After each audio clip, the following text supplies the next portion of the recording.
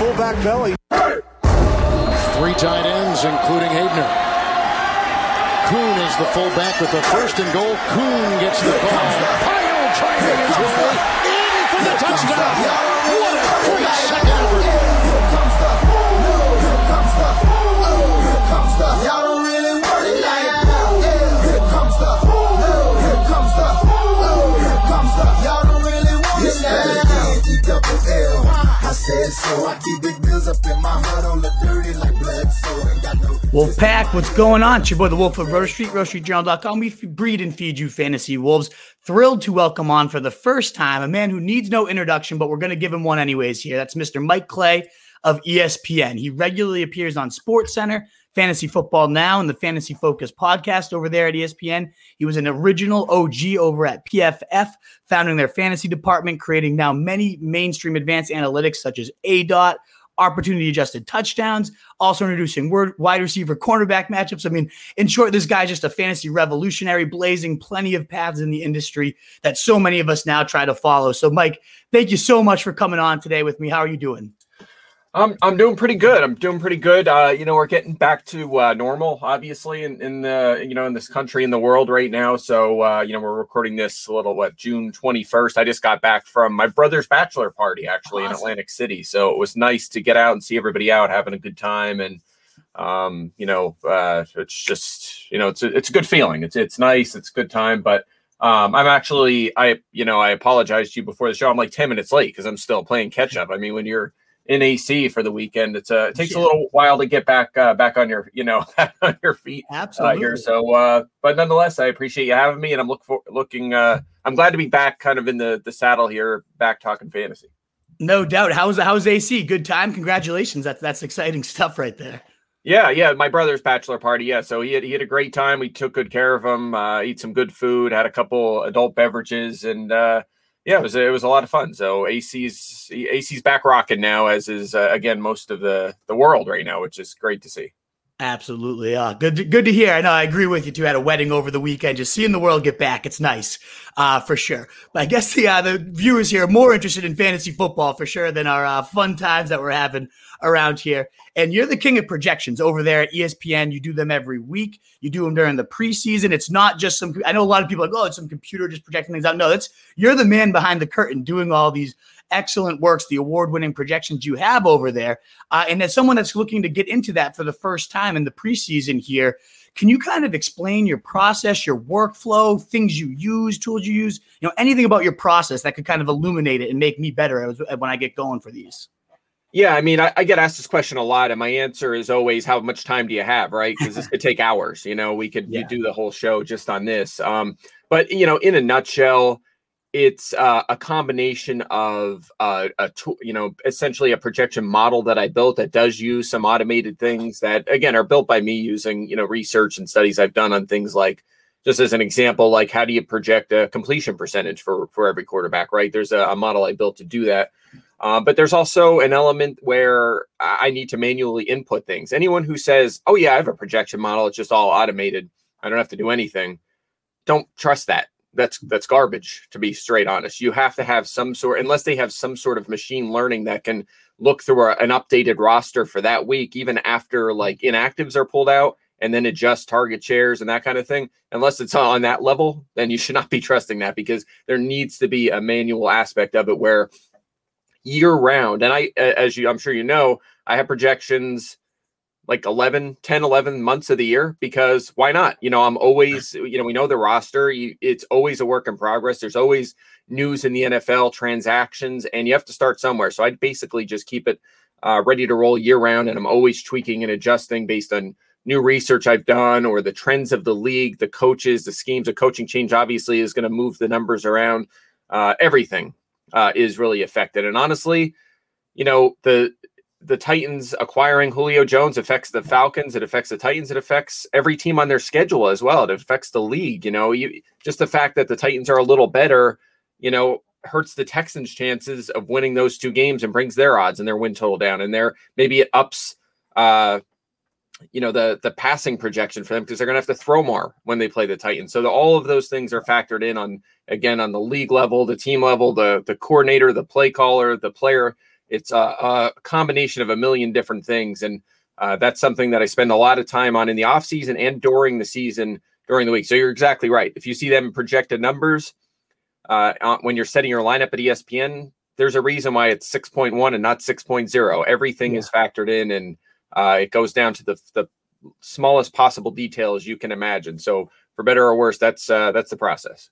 No stone unturned over there with Mike Clay over at ESPN's projections. Great insight there. And one of my favorite articles you do is not just using your projections, which are fantastic. I've been using them since you were over at PFF. Like I've long followed your work, so it's just a thrill to even be able to talk to you here, as I was saying at the top. But one of my favorite things you do every year too is you write a series about, I think this year might have been 50 or so notes that you learn, these lessons you learn while going through your projections, while looking at the new coordinator situations and things of that nature, as you say, that change year to year, that you can't just keep a set model running numbers from. There's things you have to manually enter. And you do such a good job summarizing these big stats and things that you looked at and what you learned. If you're looking back at that article or thinking back to while you were making your projections, do you have on the top of your mind someone who just really gained a lot of value that you might not have been expecting to be as high on, and why did they gain that value? Yeah, you know what? I think there's a lot of ways I could go here, but I think talking about the Dallas offense is worthwhile because, one of the things that I learned, well, really two things. One was, I think because Dak Prescott missed most of the season and we're all like subject to recency bias, we forgot just how great they were all across the board when he was under center. They were averaging almost 4 touchdowns a game compared to under 2 a game when Prescott was out. And, look, Dak was QB5 in fantasy. Zeke was RB3. I mean, think about that. I feel like everybody's down on Zeke right now. He was RB3 with Dak Prescott last season. Amari Cooper, wide receiver 5. Believe it or not, he's never finished a season better than 10th. He was sitting there in the top 5 with Dak. CeeDee Lamb was 11th. Gallup was 33rd. Even Dalton Schultz, who was not supposed to be their number 1 tight end going into the season, was tight end 12 for the season. This was an offense that was second in offensive snaps per game and pace of play. So they were, Mike McCarthy came back as head coach, decided we're going to run tons of plays. We're going to move fast. We're going to, obviously score a lot of points. The offensive line is going to be healthier this season. They were missing a lot of guys last year. So it's an offense that feels too big to fail. They're too good to fail. They just have so many things going for them from a fantasy standpoint with, so many plays and so many weapons, a healthier offensive line. I mean, the sky's the limit for this Dallas offense. And, going through this and looking at all these little things is a worthwhile process because I think you'll learn a lot about expectations for each team and the Cowboys, man. It's looking good for their offense this year.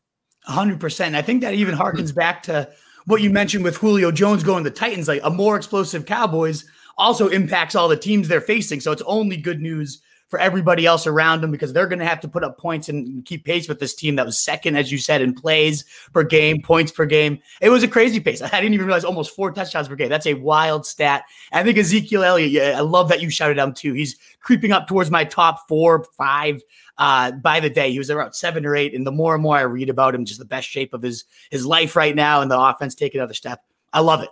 I love all about that all that information on the Dallas Cowboys. What about in terms of losing value? Were there any teams or players where you looked at the stats and you're like, oh man, I'm surprised, but just I got to bump these guys lower than I was expecting to have them? Was there anybody that pops to mind when you think of that? Yeah, I think the poster boy for regression to the mean in the touchdown department, or really across the board, is Robert Tonyan in Green Bay this season. So, look, maybe 5-10 years ago, Tonyan was the kind of guy that would be drafted like tight end 5 or 6, but the industry's getting a lot smarter. So this one's not as impactful as it might have been a while back when it was easy to go in and say, we were just so dependent on where they finished the year before, right? We see all these touchdowns and we see, it's Aaron Rodgers' offense and Tonyan's going to, he'll just do it again. And the industry drafts guys like that early, but we're learning more and more that, extreme high efficiency is very hard to sustain. Yeah. And Tonyan, again, is the poster boy. Look, he was tight end 4 last season. He only saw 59 targets. That's just not even close to a good number. That's actually tied for fewest targets for a top 12 fantasy tight end over the past 12 seasons. Julius Thomas was the last guy to do it. Rob Gronkowski was there as well. So, it's just crazy how few tight ends are able to pull off tight end one seasons with that little volume. And if you look at, the following season for these guys that had extremely high efficiency stats, they all plummet back to earth. Mm-hmm. So, and I'll give you, again, this is on the article. I don't want to go too into the weeds here. But if you look at 2009 to 2019, it's 11 seasons, 29 tight ends had a touchdown rate at or above 8.5% on 50 or more targets, and then saw 50 targets the next season. Of the 29, 27 saw a lower touchdown rate the next season. 27 scored fewer touchdowns. So, and by the way, one other nugget, because the pushback is, well, he did so well, they're going to throw it to him more, right? Only 10 of those 29 actually saw more targets the next season. Mm-hmm. So there's no guarantee that's coming. And again, just efficiency across the board is definitely going to crash back to earth. So if you're taking Tonyan and you think, he's being undervalued now, he was tight end 4 last year. I think he could do it again with more volume. It's not, you can't assume that. You really, you hope for it. But even if Aaron Rodgers is back, it's going to be hard for him to come close to what he did last season. Absolutely. That's the big F too nowadays, right? Like that's, who knows if he's going to even be back. Right. Right. 100%. So yeah, automatically going to regress, and then who knows, could be even harder of a regression. I love that. You cannot just assume because he was top 5 last year, it's going to happen again. Absolutely. What about in terms of most surprising or like important data or trend from 2020 that as you were studying, you were pretty shocked and you're like, oh man, I did not expect this. But this nugget kind of caught me off guard. And it is a pretty important one. Does any pop to mind when I ask you that question?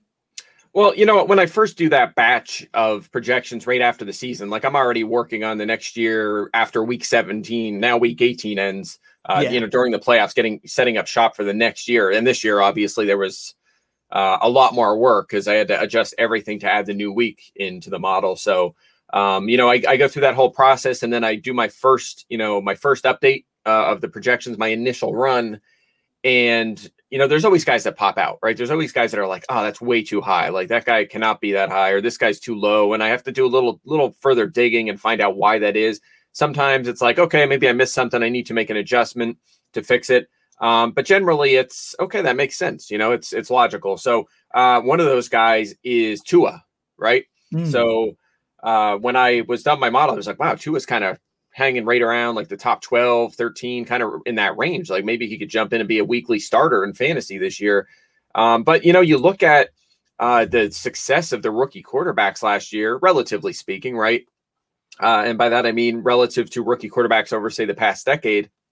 And they all did a very good job. Like Tua was around mid-pack in efficiency. Joe Burrow, about the same. Justin Herbert was obviously off the charts. He was outstanding. But, the league as a whole, scoring was up. Quarterback play was up.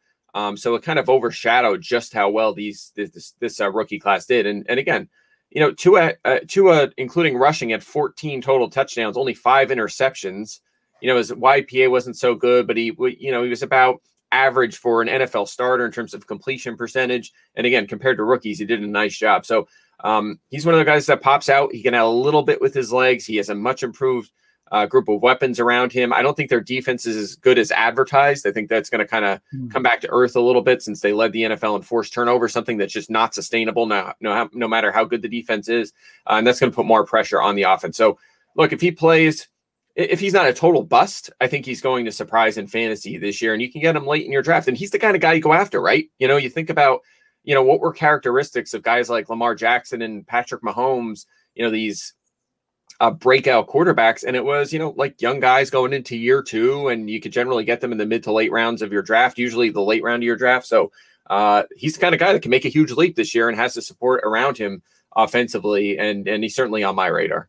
Absolutely. If Waddle and Fuller can both stay healthy, that speed they've added, both, going deep and then after the catch as well, I could see some huge things from Tua with those new weapons upgraded, plus the division getting better as well. More competition, more points, as we keep kind of emphasizing other teams that you're facing, the opponents play just as big of a role. So fantastic. I'm with you there. I think Tua is significantly undervalued. Is there anybody else that you've projected that you think you're pretty significantly higher than the consensus ECR or the industry right now that you want to shout out at any position?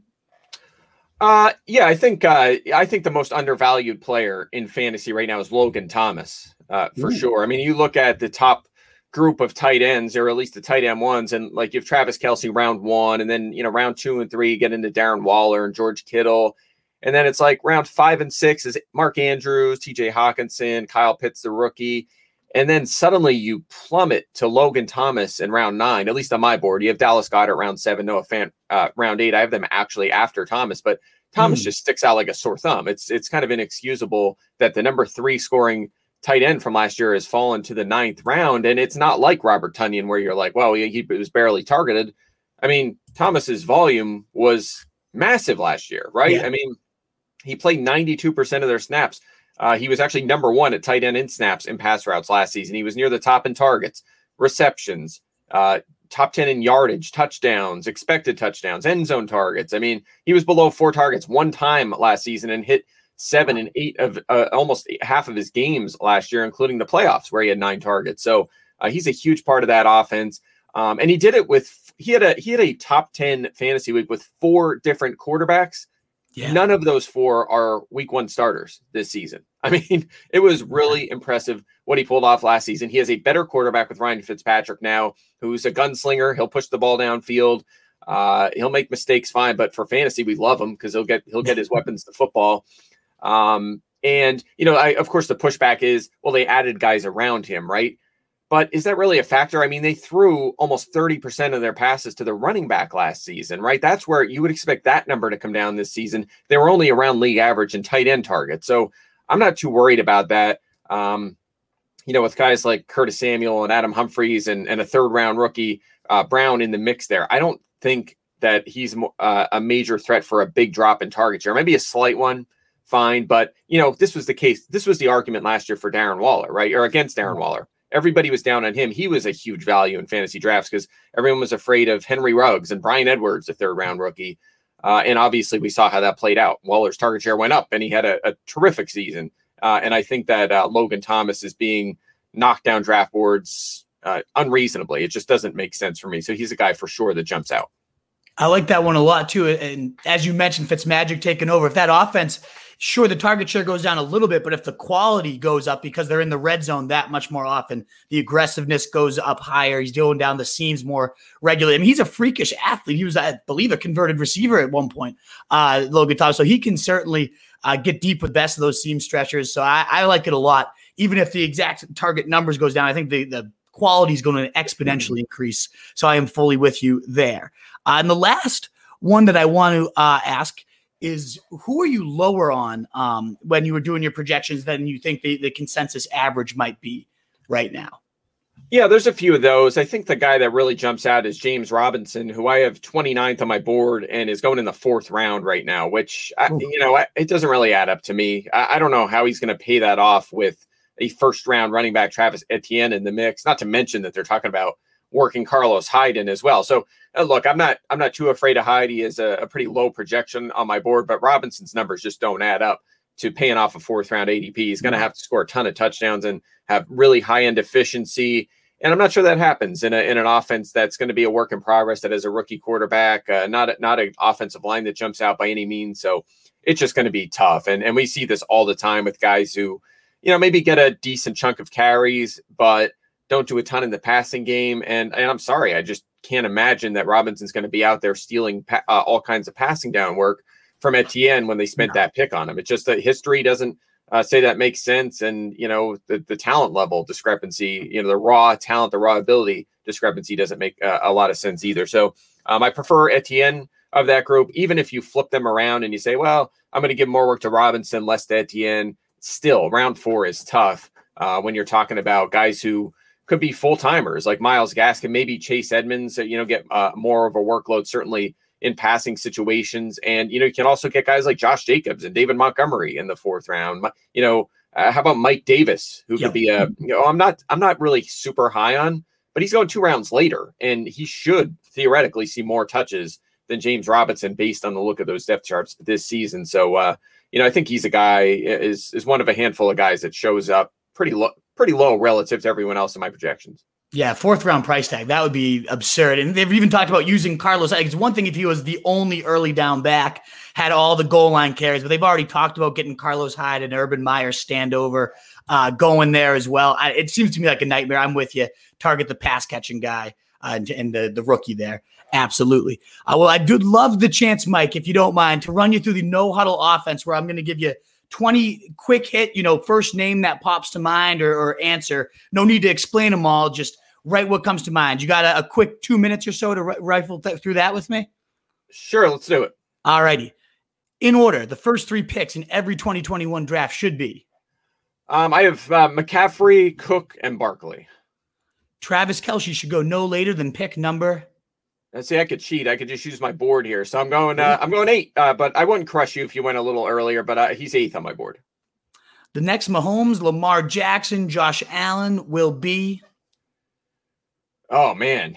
I'm going to just give some love to Justin Fields. Let's say he breaks out in year 2. We'll go Fields. The rookie 101 should be? The rookie 101. I have Chase. I'm not going to crush you if you go Pitts there, though, but I do have Chase at 1. Who do you think will flop the biggest from this rookie class? You know what? I like this one. I think I could have went this way answering your earlier question about guys I'm low on. I think Michael Carter is one that makes sense. We don't even know if this guy's good. He's a 4th round pick. Those guys usually don't pay off. So I think he makes sense. And even Amon-Ra St. Brown too. Again, a lot of people thinking, well, he could be the one for Detroit, but there's some pretty strong evidence that, day 3 and undrafted rookie wide receivers are pretty useless in fantasy. There's almost like Tyreek Hill's like the only one that has paid off in the past decade. Yeah. So I think those guys people are reaching on, and this applies to rookie drafts too. I think those guys are the ones that scare me most. Who do you think's a mid-rounder you could see ascending to those early rounds in next year's drafts? Oh, interesting question. I mean, naturally it would probably be, a rookie. I would say, it could be a 2nd-year guy. How about Jerry Jeudy? I think he's worth a mention. Maybe even Cortland Sutton, you throw in that conversation too. They're going round 7, 8 in that kind of range right now. Judy's a guy that, has superstar upside. You can get him in the mid rounds right now. He could be that next breakout player. It's going to come down to quarterback play, of course, for them this year. Love that one.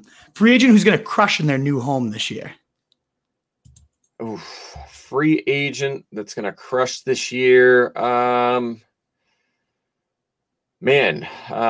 see. How about Kenny Golladay, right? He was just so good in Detroit. He goes to New York now. I think the targets will be there. I think that's an easy one. That's taking the easy road on that one. I like it. Early rounder, 1st or 2nd, that you think will bust the hardest this year? Oh man, these ones are always tough because it's just your instinct. Sometimes when you're drafting, you have your board and you're like, oh, I don't feel great about taking this guy. And then that's the guy that's always like your best player, right? I mean, it's just how fantasy goes. I'll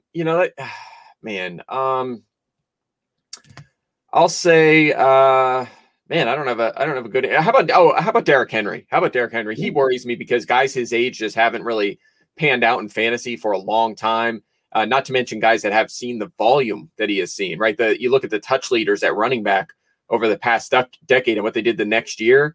And it's pretty ugly. So, I'm a little nervous. It's so hard for running backs to hold up for, 2 full seasons, let alone 3. And he's racking up a ton of touches each of the past 2 seasons. Yeah. Can he do it 3 years in a row at his age? History says no, but maybe he's a unicorn. So we'll see. He's been a popular answer on here, so you're not alone on that one. Last 2 here, most important. So especially for someone projecting like you, what do you really have your eyes on in terms of a training camp story or battle that could change your projections? What's the most important thing for us to monitor? There's, again, a million different ways we could go here, including, who's going to be the quarterback for Houston and Green Bay. Stuff like that is obviously massive. I think that, sorting out running back depth charts is obviously a pretty important one. I want to see if like a guy like Antonio Gibson is in fact handling more passing down work because, if he sees a boost to say a 15, 18% target share, which is possible when you consider what JD McKissick saw last year, and he still handles say 60% of the carries, 65% of the carries, still scores a bulk of their rushing touchdowns. The sky's the limit. He could be a guy. I think he's one of the few guys that has number 1 overall fantasy running back upside, right? Like he could be that breakout player that joins that conversation this year. So He's a guy I'm going to be keeping a pretty close eye on because I want to get him on as many teams as I can. Awesome. We'll wrap up here with your boldest 2021 fantasy football prediction and just a reminder to our listeners where they can find your work and connect with you. That's funny. I should have saved Gibson for that. So my bold prediction would be Gibson is the number one scoring fantasy running back this season. That's exactly where I would have went with that. So that'll be the bold prediction for sure there. Awesome. And then where can our listeners find your work and connect with you? Yeah, sure. On Twitter at Mike Clay NFL. And of course, head over to ESPN.com, ESPN Plus. Always content flying in over there. And, I already have my lineup for all the stuff I'm going to write this off season. I'm already chipping away at it. So lots of good stuff to come over at ESPN.com. Awesome. Well, Mike, this was, as I said, I've been reading you for years and years now. So just the chance to chat with you here was truly a pleasure. I really, really thank you for giving me the time here. Thank you so much for all the insight and everything. It was an absolute pleasure, Mike. Have a great rest of your day. You too. Thanks for having me. We'll do it again sometime. Take care. Awesome. Thanks again. Best of luck, Mike. See you later. All righty. And Wolfpack, thank you guys so much. As always, after the guest sign off, I do love to answer your questions and go deep into, let me get the animation here. The mailbag. So any questions, comments you guys have had, I love to field here. But thank you once again, Mike, an industry legend, a guy I've looked up to and read for so long. So it's so cool that this thing I've started a few years ago, I have the chance to talk to these original just legends of the game. It's awesome. Mike's video quality equals crap. Yeah, he's on the way back. I got to be a little understanding there. He's on the way back from a bachelor party, still joining this podcast. You got to give him props there. I'm definitely certainly going to be. That's why he's talking to the void there, being 824 forever, because man said black square exactly. But he had a bachelor party for his brother he's coming home from, and still was kind of en route. So the fact that he was able to give us that much insight and whatnot just goes to show you the brainiac, as you guys say. He lives in the void. The only way he can get his projections done, he's the brainiac. I love it. But any questions you guys now have, please let me know. A lot of good commentary going on here. I'm worried about Pollard's involvement with Zeke. Pollard was more involved last year than I would have liked. Mohamed, great to see you, by the way. I love all the comments you've been putting on the videos and stuff. I don't know if you're new to us or you're just getting more active these days, but it's not unnoticed. I appreciate you. I see your questions, your comments, and that you're here today. So thank you so much, bud. Yes, Pollard's great. And that's the thing is that worries me a little bit about Zeke is how good Pollard is, especially when he took over as the lead back. Even in that gross situation, Zeke was kind of floundering, and Pollard took his opportunities and had a league-winning week 15. It was insane. 30-something points, I believe, if I'm not mistaken. So, yeah, Pollard's good. He's legit good. The thing is if you look back at the snaps when Dak was healthy, when Zeke was healthy, everything was clicking. I believe Zeke was right around like 80 to percent or so of the snaps and touches. Pollard was getting in there every now and again on third down, but Zeke was seeing more targets than he ever had. And this was a Zeke that looked a little sluggish, didn't look like he even really deserved the work, and was still out there getting it all. Now all the reports are Zeke is healthier. He's flying around there. He's in the best shape he's ever been in. And I get everybody's in the best shape of their career right now. But for a guy like Zeke, where, some days we can literally just see the stomach. Some days he's completely ripped and shredded. Those rookie season Zeke, and we saw what happened, led the league in rushing as a rookie. Then we see him come back a little tubby, doesn't look as thick, as always, and he has his worst years, right? So he's a player I actually pay attention to those. I'm buying a 70% involvement Zeke, 30% of Tony Pollard is going to be a little bit of a detriment, but I'm not bumping him down. I think he's going to land right at number 5 for me on my big board. Reason why we can't see him just black screen on his end. Yeah, as we were saying, Mitch, he just couldn't put his video on because he's on the way home from a bachelor party. So understandable. I don't like Logan Thomas much because of the addition of Samuel. They also have a better team causing more positive game flow and running the ball late. True. I think I see that positive game flow, and that's why I'm actually a little bit higher on Antonio Gibson. As Mike just said, could be the number 1 player in fantasy this year. Insane. And I love that type of boldness over there from Mr. Clay. But I don't think Samuel is going to necessarily kill him. Sure, it's going to void some targets. But we see a lot of these teams like that, even when they're blowing out teams, Chiefs over the years and whatnot, they still play at such a high pace and push the ball. I could see the Washington football team really taking over that level of play this year. I mean, they were 8th in pace last year with the most conservative possible quarterback in Alex Smith. They really tried to push this fast pace. I think 8th and also pass plays per game. I can see, you give a gunslinger like Ryan Fitzmagic that same exact offense with better weapons around him. I think a lot more chances for Logan Thomas to score touchdowns. Certainly, at least get maybe a slight drop down. He's not going to be the tight end 3 again. But what Mike, I think, was emphasizing, he was the tight end 3, and now he's going in round 9 as like the tight end 11. But his situation isn't really that much worse. A little more competition, but certainly a bigger upgraded quarterback. Those two things definitely offset each other for me. I think that's a great value on Logan Thomas. I personally am getting TJ Hawkinson around like 6 every draft anyways, round 5 late. I can't believe he's fallen there. But still, if I miss on him, I would totally give a look to Logan Thomas in that round 9 range. I really like that call by Mike. What's up, Mr. Preble? Great to see you, brother. Antonio Brown. I don't know what your question is, Mitch, but I like it. Free agent that's going to crush Curtis Samuel. I like that one, Jerry. I think, we're reuniting with Ron Rivera. They were obviously together over there with Carolina, and OC Scott Turner over there, Norv Turner's son. He took over the Panthers those last few games. That's when we really started seeing Samuel lined up in the backfield, motioning all over the place, being used as like a gadget and deep threat. Like, he's got the full skill set. I love Curtis Samuel. I've always been a diehard of this guy. I think he's been misused for years.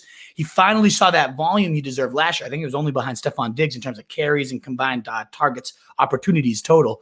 I think we might see a little downgrade in that type of insane usage, but I think the quality with Ryan Fitzmagic letting him go deep with this offense, I really do like that play caller. I like Curtis Samuel a lot. I just like this whole offense. That's why I love Ryan Fitzmagic. He goes the end of fantasy drafts, the last pick. He's my league winner this year is Ryan Fitzmagic. 1, you love to root for him, but 2, these weapons and that pace and this offense, I think it could be a bonanza. How we feel about JT? I like him. I find I haven't landed it. I mean, obviously you love the player, Daniel. Like you can't not like Justin blanking on it, but the Colts running back there, Taylor. Yeah, of course you love the player. I mean, when you watch him get unleashed, he looks like one of the best running backs in the league already as a rookie. The cuts you're seeing, his surprising pass catching ability. My worry is, are they really going to truly unleash him? And I get, Marlon Mack, Achilles, nobody comes back from Achilles, but they did sign him. And already the beat reporters are like, they're mixing him up and it's, they bring different elements. So they're going to, and we saw that all last year. It took a Jordan Wilkins injury for them to actually hand the reins over to Jonathan Taylor. I mean, come on. Like, Jordan Wilkins, that's your option. Like, we already have Marlon Mack get down. Why is there even anybody else? Hines was still involved as a pass catcher, and he's still going to be involved as an obnoxious pass catcher. We know that with JT. So to me, I'd rather have Akers. Like, if a push comes to shove, give me the guy that had competition removed, Malcolm Brown, goal line guy, with Akers, in an offense that I think is only ascending with Matthew Stafford getting there. Wentz, I have much more questions about Wentz in that offense than I do Matthew Stafford in the offense there. So I find myself not landing JT. I'm a little bit lower on the industry, not on him as a player. If you told me he was going to be the 70 to 80% guy, I'd probably have him number 3 overall. That's what we saw at the end of last year when he was finally given that role. But he was given that role because Jordan Wilkins got hurt. And the fact that I even have to say that is sickening. And Muhammad agreeing that Curtis Samuel will be that guy. I like it. Thank you, Mitch. I'm glad you enjoyed the show as well. There, what's up, No2? Great to see you. Love that you're going to be here all off season. I cannot wait. You were here all last year. It's great. You always bring the heat, good questions, good commentary. I love it. Hope all is good. Great job getting him joined. Thank you, Mitch. It was a great. It was thrilled that he responded. I was in his Scott Fishbowl League last year, and I just took a Hail Mary. I was like, hey, man, I know the summer's busy. Maybe you can join. He said, not this year, but I'd love to come on next year. What a guy, too. Just, again, coming off a bachelor party to join the show here. It just goes to show you there's so many good people, even the big names in the industry. You love to see it. Logan Thomas or Kyle Pitts redraft? Oh, Muhammad, I got to go Kyle Pitts. I like Logan Thomas. I've already been waxing some poetic about liking him in the 9th round, but I have Kyle Pitts round 4 or 5. Like him, to me, it's more so Hawkinson or Pitts. Like I'm going off in a tight end there. And if Pitts and him are still there, I typically go Hawkinson, but I'm starting to think I love this guy, Pitts. I mean, he is comped to Calvin Johnson, like in terms of 6'4", running a fast 40. But the way he is big, but plays big still. Like he's so long and is still leaping over people. You can't stop that. You get a creative tight end coach with Arthur Smith, who's made the most out of Jonnu Smith, Delaney Walker, the guys that aren't even close to the athlete that Kyle Pitts are. And then Julio Jones is removed. Calvin Ridley, yeah, he's a beast. He's going to be the number 1 target there. but Pitts could very well be the 1B to his 1A, and maybe even be the 1A.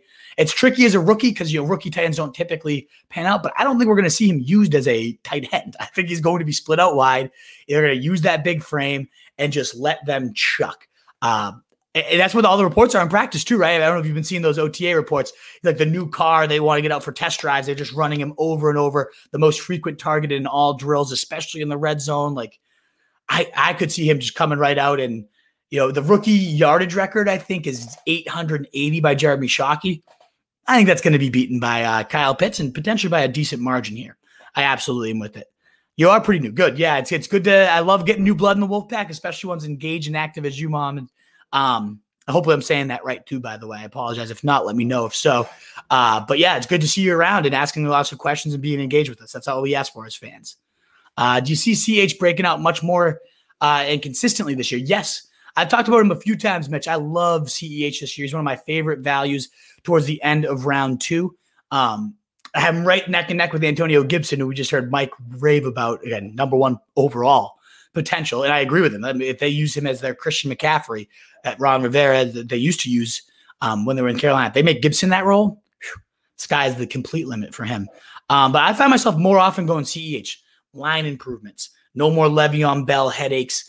The fact that they got rid of Williams, who they loved, Damian Williams, for so long, the fact that they're willing to get rid of him tells you the comfort level. And we've seen Andy Reid's offense, whether it was Brian Westbrook, whether it was LaShawn McCoy, rookies never tend to take to it in year 1. And Hilaire didn't have that bad of a year. As good as he had bad year relative expectations. If you passed up on a Henry or you passed up on a Dalvin, right? Then of course he had a horrible year. But if you just look at it in a vacuum, like it was a decently successful rookie year. He had a lot of bad luck on the goal line, running behind a awful, the 32nd, right at the bottom 30 of the run blocking team. So he was getting blown up all the time. You go and you trade for Orlando Brown. You get a huge upgrade there. You get Kyle Long, who's hurt now, but could be back. They draft that center, fell as hard as can be.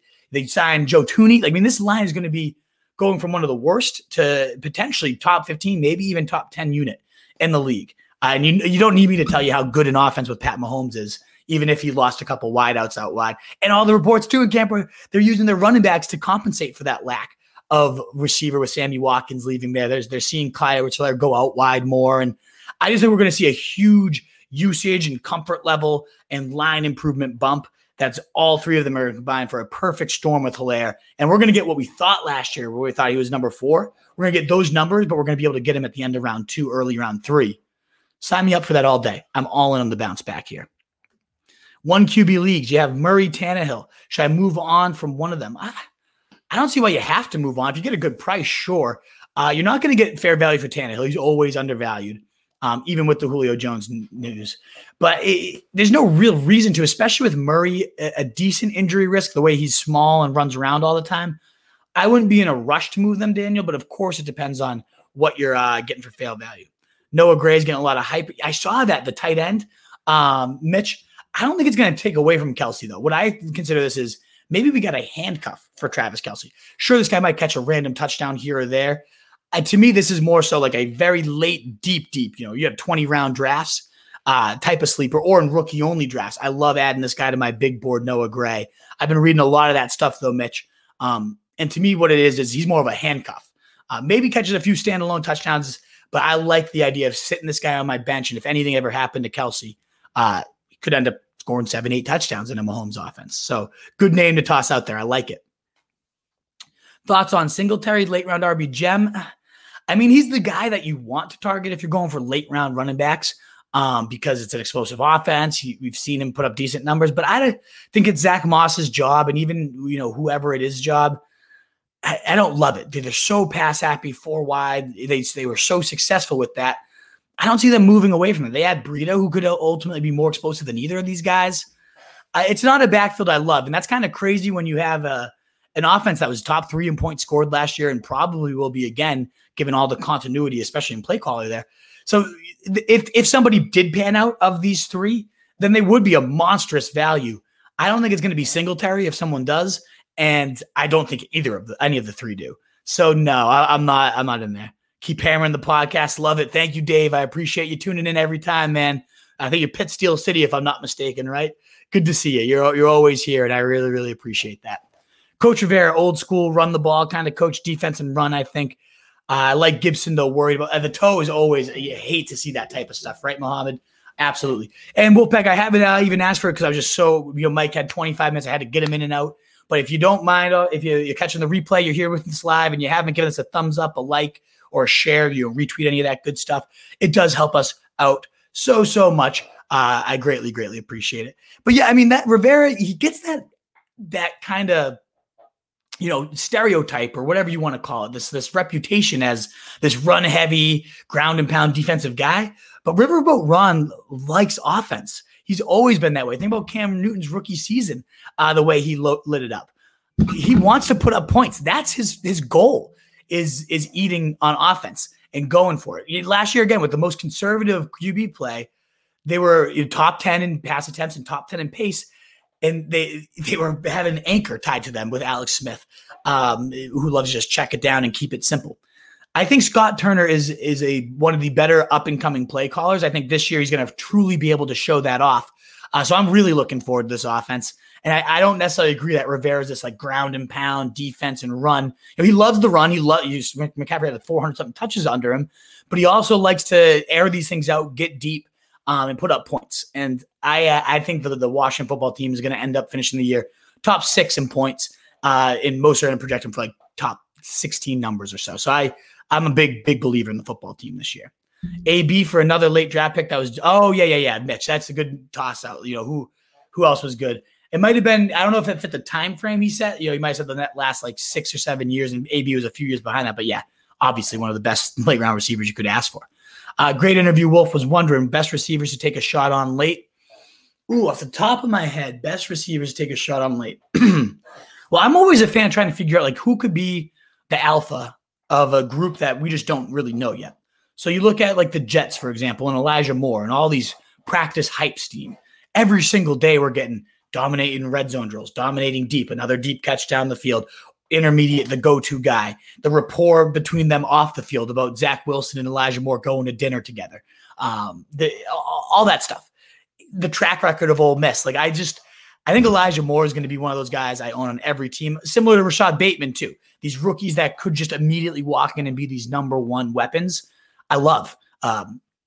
So figuring out who's the number one for the Jets, maybe Crowder's in his way because he's going to stay now. I think it ends up being Elijah Moore over Corey Davis, over Crowder. I do like Bateman emerging as the number one for Lamar Jackson. I think that offense could take another step. Yeah, it's the run heaviest. Greg Roman doesn't like the pass. Well, we've seen Michael Crabtree and Anquan Bolden have many successful 1,000-yard, 6 to 8 TD seasons. I wouldn't be shocked at all if Bateman did that as a rookie this year, given they have nobody else really to throw to. He is their true security blanket. I'm writing about it right now. I actually started it before the show. I'm going to finish it when we hang up, what he could do for this offense. I think it changes everything there. And I also like, maybe the Lions target share, if anything happened to Hawkinson, right, who are they throwing to? Maybe Brashad Perriman as a guy. Let me know, Paul, who are some late round receiver guys that are on your radar? I haven't fully made my, every year I make a penny stock list. I'll be releasing it this summer of running backs, of receivers that I love. Those are the ones that pop straight to mind right now. But let me know some of your favorites, Paul. I'm happy to touch base on them. Who do you like better if it was a significant injury to Scary Terry or DJ Moore? Diami Brown or Terrace Marshall? A lot of hypotheticals going on there, right, Forest Law? I would say I like Marshall a little better because I think Curtis Samuel would be the true number one. We know Robbie Anderson's already the true number one there, though. But we saw how much the Panthers passed last year. And now you hypothetical QB upgrade than Teddy Bridgewater, who just really did not pan out. I was so high on him, and I should have recognized him. But Teddy Bridgewater's not that good. He was not good at all. So if Darnold can hit his ceiling, which next question, Noah Pringle, I see you there. I think I like Marshall. The thing is Marshall has so many serious injury concerns himself. The latest knee flare-up, I think he had a surgery this offseason. That's like his 4th minor surgery. So if I'm drafting someone, I just am going to go Diami Brown no matter what. Like if all these hypotheticals come through, then I think Terrace Marshall does have the most value hypothetically. But I'm worried he's never going to end up fully piecing it together, being healthy. As much as I like the player when he is that way, there's just, if you can't hold up in college, I don't know if you're going to hold up at the pros. So I like Dyami Brown from just drafting straight up in a draft right now for rookies. Sam Darnold's right around QB 24, 25, Noah. And that's not necessarily a slight on him. It's just how deep quarterback is this year. But I should preface that by saying he's in like 24 quarterbacks. I could see being a top 12 guy because of the weapons around him, because Joe Brady, I think, is the real deal, because he does have a crazy elastic arm if and when he's got the right people. They've beefed up the line. They've done it the right way, building around Darnold to give him a real shot. And if he doesn't pan out, they have a nice support system, a nice nest for whoever the future guy is. But they've given that to Darnold, which he never had in New York. I can't judge somebody. Look at all the, whether it's Tannehill, whoever it might end up being under Adam Gase. There's a huge track record of these people panning out huge afterwards. So I have him as a top 25-ish quarterback, which isn't anything bold. But he's one of those reasons why I feel comfortable waiting on QB. If he's my QB 2 or 3, if I'm taking a third round dart throw and a QB 3 dart throw, I like him a bit. It's more so I like everything around him rather than him. And that's why he's a little bit lower, is when it's not a guy I'm betting on, it's more so his situation. Those tend to hit less than like if it's a talent you truly love as well. But I do love everything about his situation. To me, though, those guys go in Ryan Fitzpatrick's range. I have him 10 spots above any of these guys. Like I'm just going to take Ryan Fitzpatrick over any of these guys in that late round range. Pitts is a wide receiver with tight end. Exactly, right, Jerry? They'll have Hayden Hurst and that, doing whatever garbage he did last year. But yeah, Pitts is going to, you can't really even look at him as a tight end. I'm worried they might even strip his tight end eligibility when we realize he's going to be a wide receiver all year. I don't think you can do that at this point. But if they do that mid-season or something, how annoying would that be? If he's playing all the snaps at wide receiver, you could see ESPN or Yahoo, they track those snaps so religiously. What if he gets a tight end, switches from tight end to wide receiver? I would hate that because the tight end is so much harder to find talent at. As a Chiefs fan, absolutely excited for sure. Powell, our rookie, is looking good. Oh, good to know. Cornell Powell out of Clemson there. Certainly a target void. He's good to know in dynasty drafts. Yeah, absolutely, man. And thank you for the kind words. We're very lucky. We've gotten some great guests these last couple of years. We have some great ones lined up for July. So definitely keep coming on and keep interacting. This is the best time of the year. I'm on summer break starting today or starting late last week.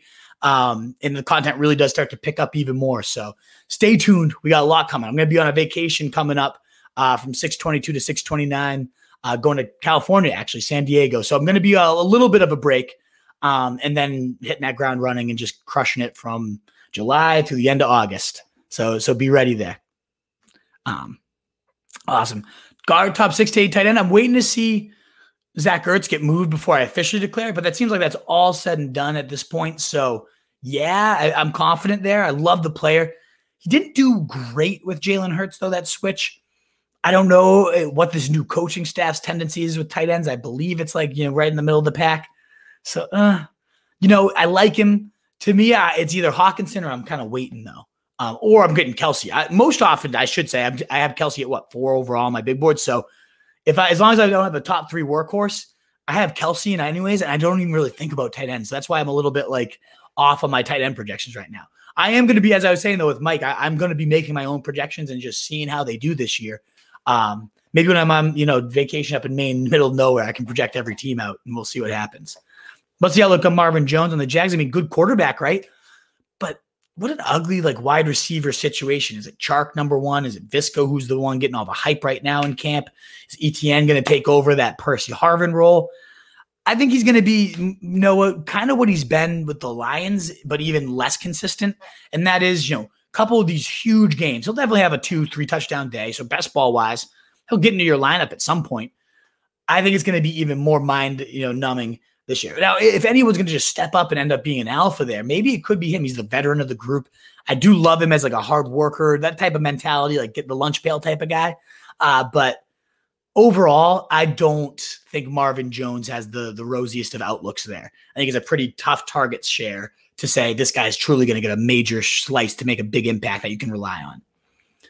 How early should one Mitchell Chavez target Robert Woods? See him having I love him. I'm with you. Top 10, at least top 15. I mean, he's been, I think, top I think he's been top 18 for like 3 or 4 straight years, right? And now he gets his best quarterback of the Sean McVay era. I think this offense truly could go berserk. And if they do, Robert Woods is going to be a big part of that. I think him, Cooper Kupp, I love them all. 4th round on, the fact that you get those guys, and Akers if he becomes the new Todd Gurley for McVay in this new explosive offense. I love Robert Woods. Anywhere in round 4 beyond. That's, if Terry McLaurin's there, I'm going to take him first. But I think I have Robert Woods right after him at like wide receiver 14, 15 range is right where I have him. So I could definitely see that top 10, top 15. And the fact that you get it in round 10 is what I love. Will you add full PPR or standard? I can only view half. I think so, Daniel. It depends on the time that I have. That's always been a long goal of mine. My first goal is to get true, genuine projections. So that way you could kind of filter it and see, okay, full PPR, this is what this guy would score. Standard, this is what this guy would score in half. And I think that would kind of inherently like bake in rankings by making projections. So that's my first goal of the summer is to make those projections first. But eventually, yes, I'd like to make that. Thanks, Wolf. Great shots to take on Bateman and Moore. I was definitely thinking of them, but also thoughts on Ruggs, Campbell, Gage. I love Gage. I mean, that's an easy one, right? With Julio Jones leaving.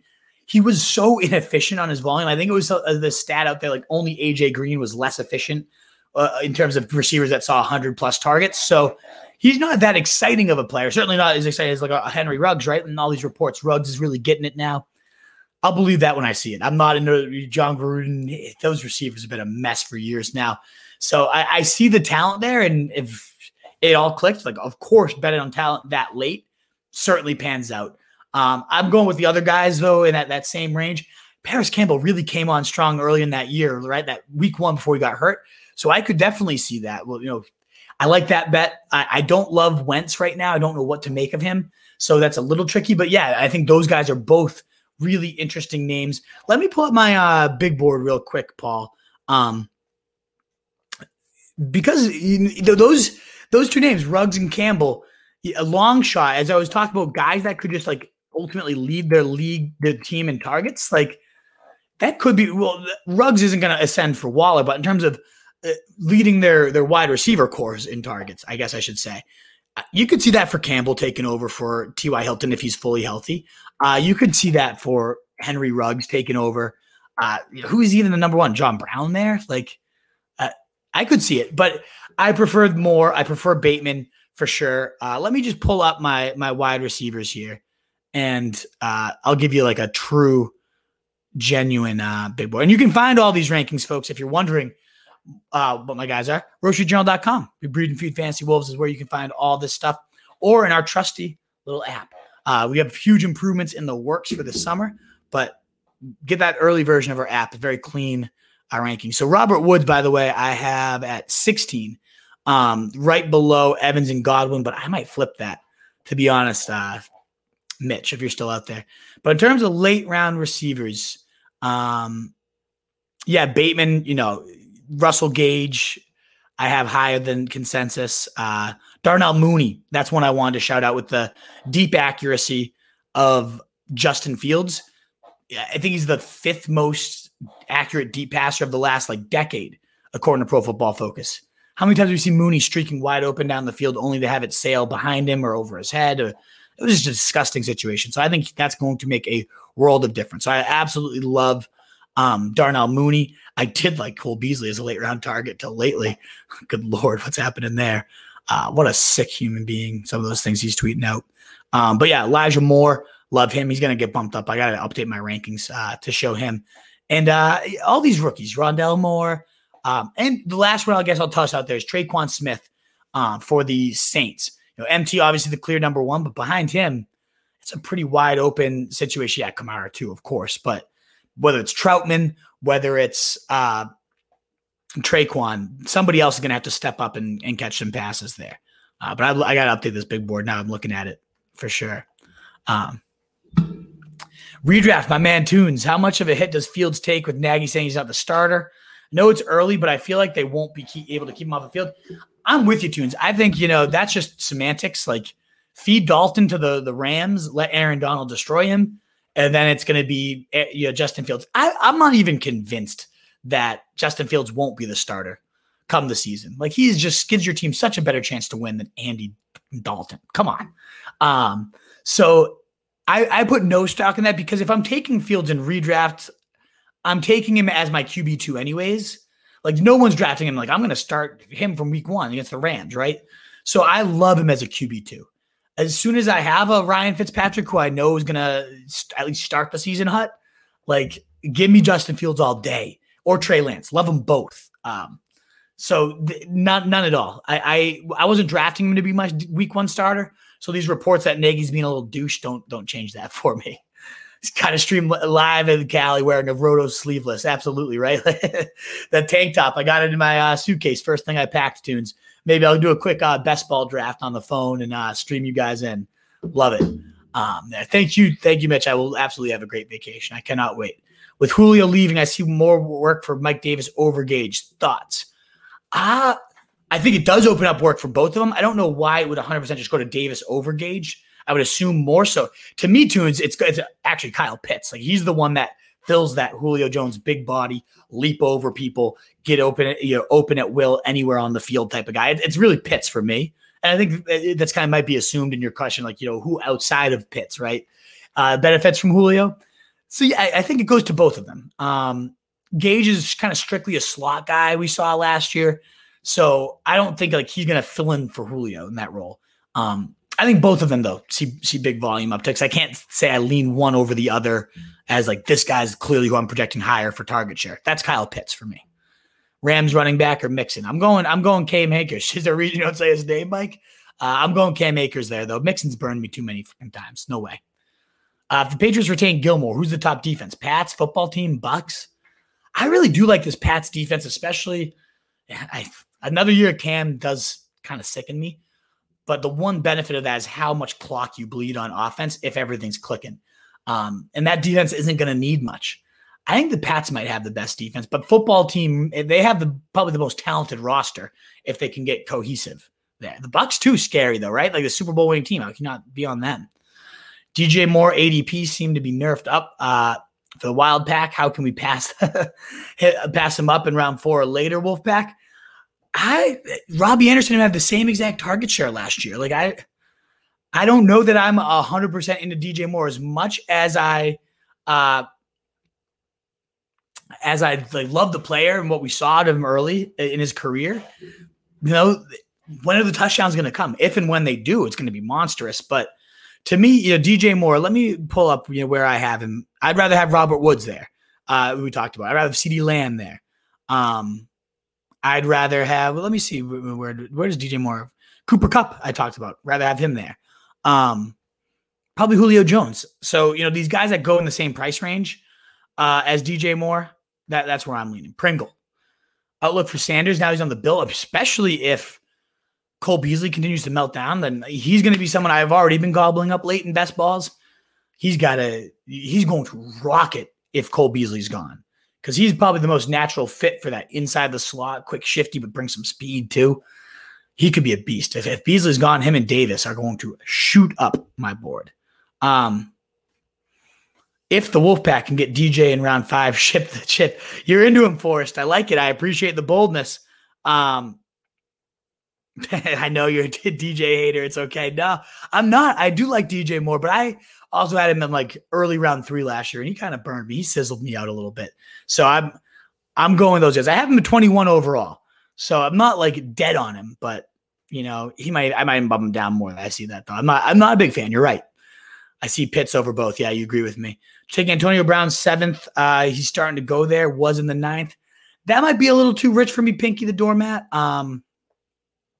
Trying to think like a popular name I often will take there instead of AB. That's where I think, I often am landing like a Jarvis Landry, right? Something a little bit safer. You know who I'm always getting in round 7, actually? That's Devontae Smith. I'd take over AB over them.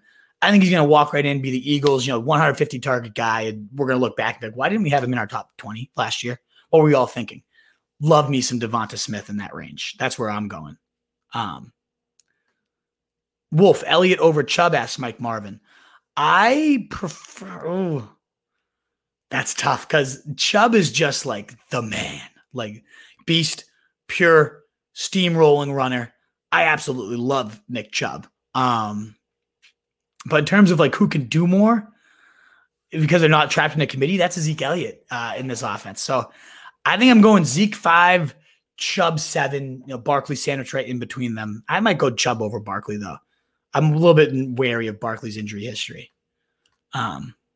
Love San Fran backs. I mean, how can you not choose, right? The number 1 and 3 team in backfield points the last couple of years as a whole backfield. But as you say, who's going to get them even entering the season? It's never the same guy by the end of the season, never the same guy by like week 3. I do think Sermon could really change that narrative because we've seen Kyle Shanahan stick to a guy before. Steve Slayton had like 1,800 total yards and 15 touchdowns under him. Like I can see that happening. But it is tricky because Mostert I love when he's healthy. I think Sermon's the guy I'm really going in on though. And I think the price is fair. Like, you can get him around 8 or so. That's fair for a guy that could end up being Shanahan's next great workhorse because we know how great the system is. If we can get consistent volume now, it's going to be game over. Whoever that would be a league winner. He could boom. I do not pretend, Forrest, that there's no upside, especially with Samuel gone. Like he should be getting those manufactured touches. DJ Moore, he should be going to the backfield. He should be going to the slot. That should be his role. And if he does, he could boom. If the touchdowns finally follow what he's capable of, I could love him for sure. He finished last year at wide receiver 21 and missed a game. Yeah, exactly. It's pretty appropriate. You're welcome, Mike. Thank you for tuning in. I appreciate it. Jerry, what's up? Deep sleeper breakout. Mine is Brian Edwards. You could take over. I'm done with Edwards. He was way too much hype last year. I'm not going to fall for that one again. Maybe he does. Maybe he does, Jerry. That won't be it for me. If we're looking at receiver, really deep sleepers, I know we got asked a question earlier. Like, I don't know if Elijah Moore is deep enough for you. I don't know if, who are some other names out there? Darnell Mooney. That's a guy I shouted out there. I don't know if he's deep enough for you. Also in that range, by the way, the 7th, 8th round range, I'm starting to gobble up Mike Williams all the time, taking over that X role that made Mike Thomas. I know Mike Williams isn't Mike Thomas, but if he gets that X role from, Joe Lombardi coming over from the Saints, and that's what they're hyping him up as, I'm going to write about him today. But I did some research, loving Mike Williams these days. But like, if that's not deep enough for you, Darnell Mooney, Elijah Moore, then I really like Emmanuel Sanders' draft price right now, especially with Cole Beasley and Gabriel Davis. I like targeting that offense. I like Traquan Smith a lot. Houston, who could end up being number 1 there, like B-Jack saying Nico Collins, maybe him. I like those guys as like really, really deep. I really like going either Deshaun Jackson and or Tutu Atwell for the Rams because those guys are going to be killing it. Those guys are going to be going deep down the field for him. So I like that as well.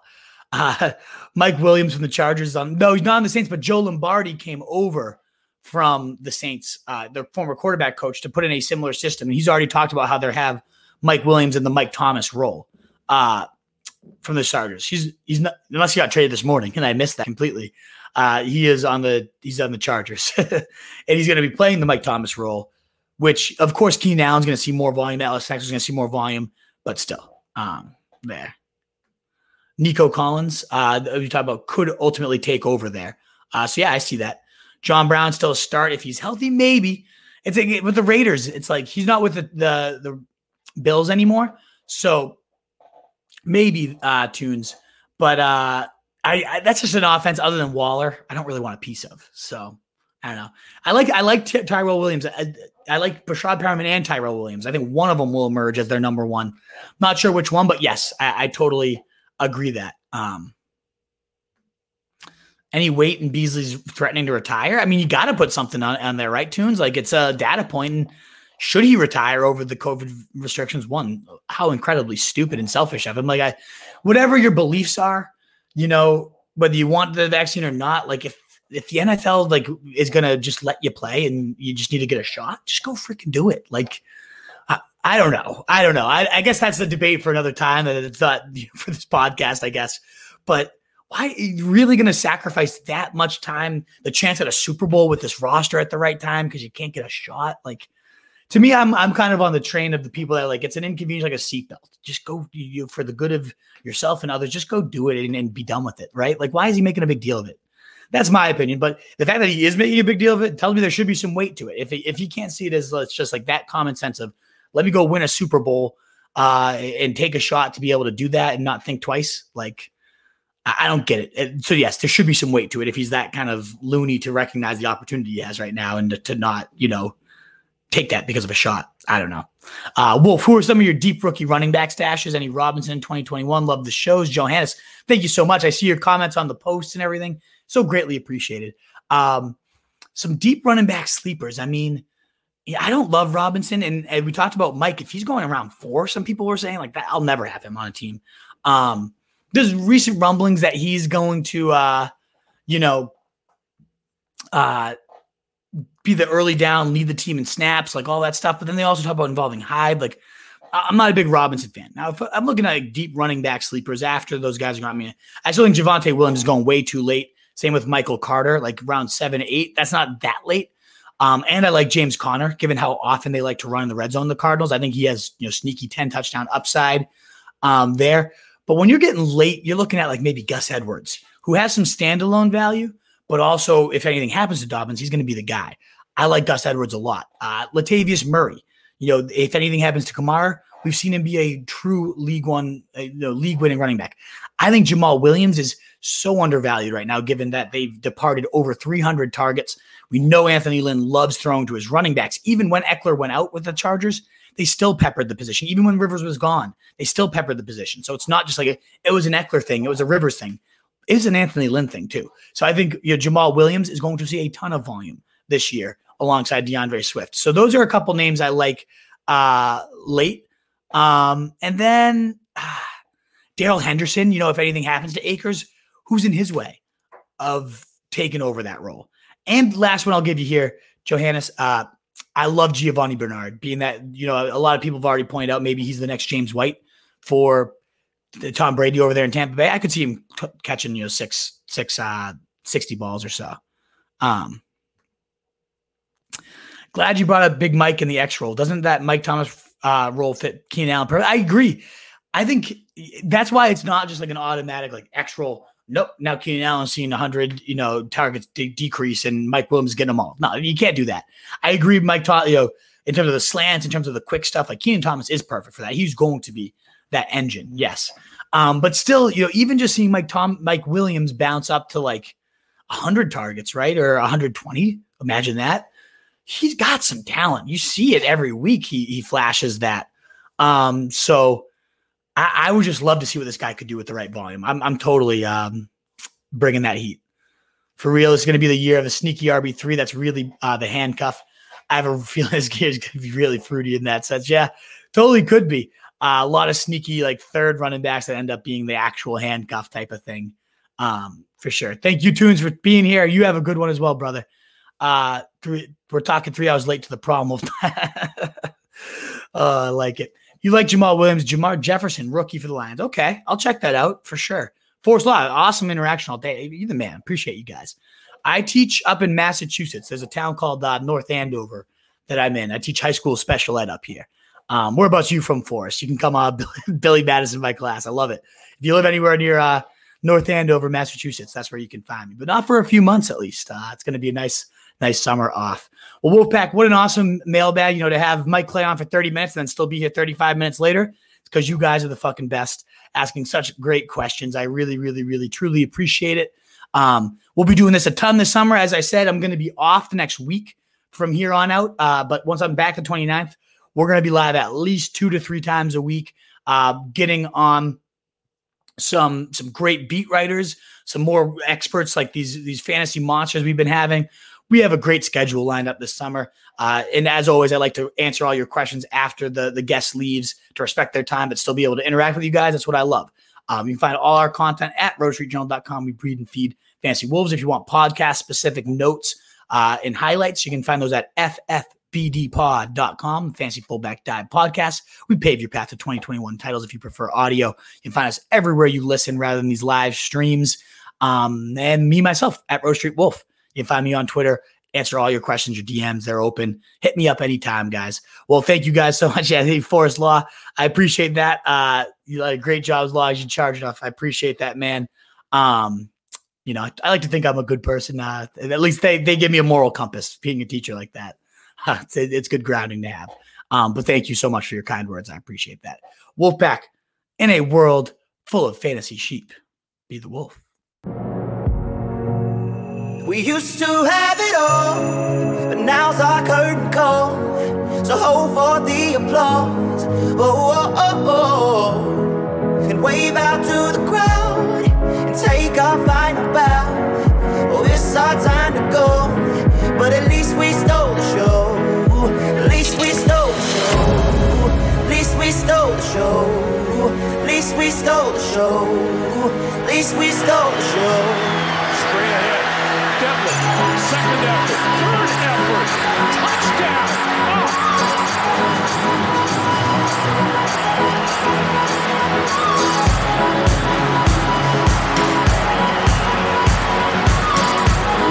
That's pretty awesome. That's old-fashioned football right there, folks.